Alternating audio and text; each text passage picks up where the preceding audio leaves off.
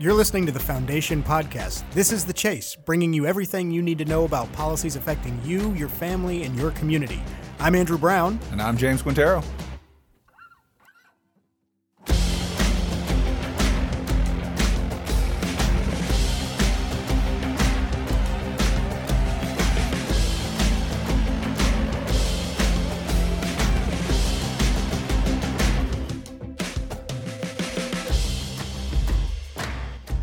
You're listening to The Chase. Hello, James. Mr. Brown, always a pleasure. How was your evening? Do anything special?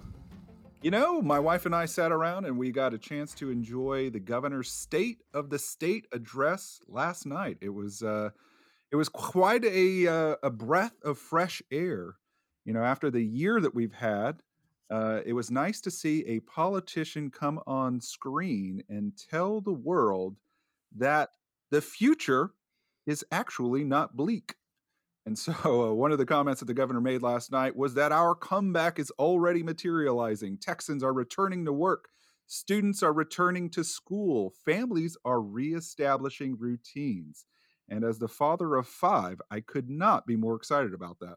I'm with you on that, and my family, we're slowly reintegrating back into society. You know, my wife has a number of underlying health conditions, so we've been a little bit more cautious. But you know, even for us, we can definitely see things opening up and more opportunities happening in Texas, especially when we talk to our friends in other parts of the country.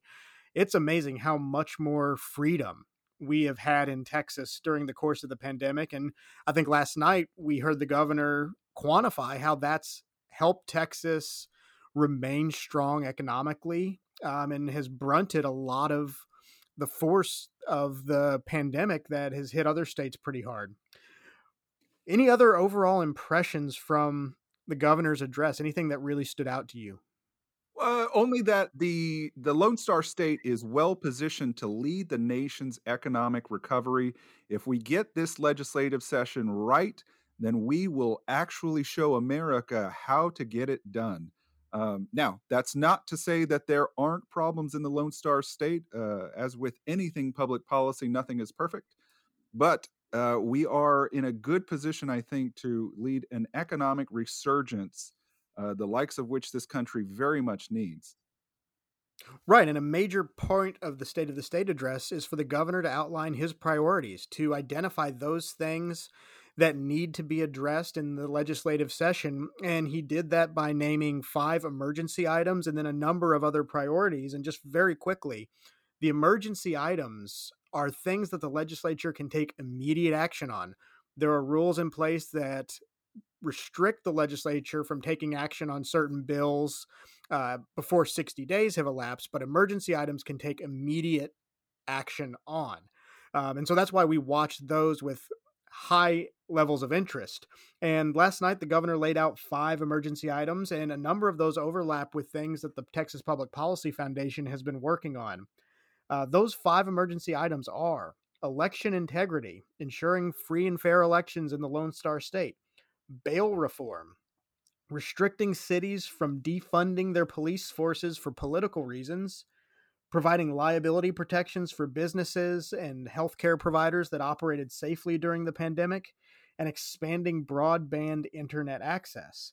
And 2 of those 5 items, as I mentioned, are legislative or liberty action agenda items for the foundation. Those are election integrity and restricting cities from defunding the police as part of our broader public safety priority that seeks to identify, train, assign, retain, and promote and support highly effective police officers.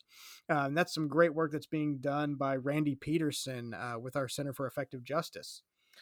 James, other priorities that stood out to you? Well, the election integrity component was, in my mind, the most important issue put forward, because if we don't have free and fair elections, then all of the rest is at least something of a question mark there. The other part I was pleased to see was the defunding the police component.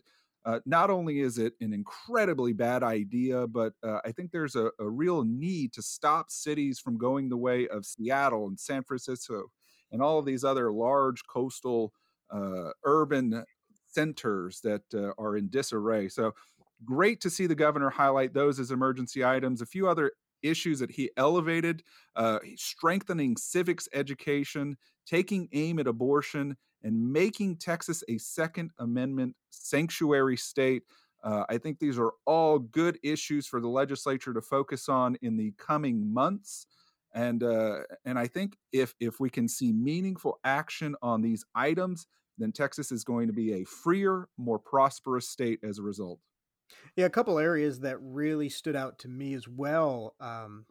The governor talked a lot about regulatory relief. So during the pandemic, he temporarily suspended a number of regulations that were restricting businesses. And the whole point of that was to give businesses more flexibility to operate in a more restrained environment due to COVID-19.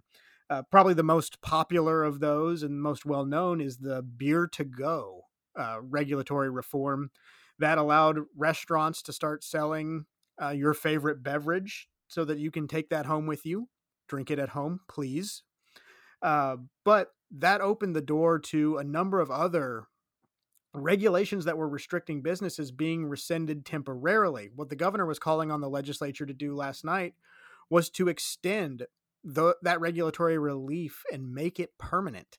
And I hate to say that it took a pandemic for us to realize that we don't need all of these regulations, even in a state as friendly to business as Texas.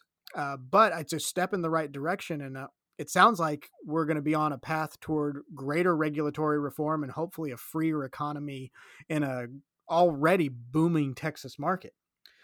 Now, Andrew, are you telling me that government is engaged in certain actions that maybe could go away and the economy could potentially benefit? That is news to me, amigo. You are clutching your pearls right now, and I'm here for it. Speaking of clutching my pearls, Mayor Adler had some rather interesting words to say after the governor's speech. Of course, he's not a fan of the governor's politics, and he had this to say: "We need real help from the state, not more politics or finger wagging. State interference with local government is not the answer." And he tried to offer a few more comments, but unfortunately, the video feed from Cabo kept going down. So some connection issues there. I really want them to have a reality show, like a buddy cop thing, Greg and Steve. It'd just be I'd watch it on Netflix. But speaking of the strained relationship between the governor and the mayor of Austin, one thing that surprised me that didn't come up in the State of the State address that I expected to hear more about was the homelessness epidemic and some of the actions that the governor has been talking about recently to create a more compassionate response to those in our communities who are struggling with homelessness. Now, you have a limited amount of time in the state address. Homelessness is something that the governor has been hyper focused on for the last year. So I imagine it was probably a product of there's not much more to say that he hasn't already been saying. I know that it will be a priority for session based on what the governor has been saying publicly over the last year. But I think just leaving more room for other priorities that haven't been as much of a focus in the media and on the public's mind. I'm still hopeful that we'll get some good homelessness reform coming out of the legislature, and things that I'm hearing up under the pink dome lead me to believe that not only is the legislature going to take action on improving the state's response to homelessness, but the Texas Public Policy Foundation will be a leading player in those efforts. Well, I hope you're right, Andrew, and I hope you're not just being a lying dog-faced pony soldier. You know, one of the things that Austin has really excelled at in the last few years is bungling this homelessness issue. And not only has it created a public safety hazard for those who live here, but it's also created something of a crisis for folks who want to, come to town and testify at the legislature and enjoy Austin's amenities and engage with, all the various state agencies located here. We also have a state workforce that calls Austin home. So what happens in the Austin City Hall is actually having much more of a pronounced effect throughout the state than maybe some people think. And what's been really frustrating and hearing the city council meeting even just this last week is they're doubling down on their failed policies, things that we know haven't worked. They're just going to try to do more of what hasn't worked. And that's a recipe for further disaster. So uh, we're unfortunately going to need the legislature to step in to start addressing this homelessness crisis that's made downtown kind of a sad place to be. We have an amazing downtown in Austin, and it's just gotten harder and harder to walk down the street and enjoy everything that Austin has to offer. And we have a number of, I would say, neighbors here at the foundation around our building who, I have the opportunity to talk with on a regular basis, who are experiencing homelessness. Some wonderful folks that are really struggling. And it's sad to me that the city is not taking a more compassionate approach to these folks and investing in real solutions that can help them achieve stability and that affirms their dignity as people. So hopefully we can get more action out of that. James, education reform came up in the sense of expanding education funding that was enacted last session. We've learned a lot over the last year.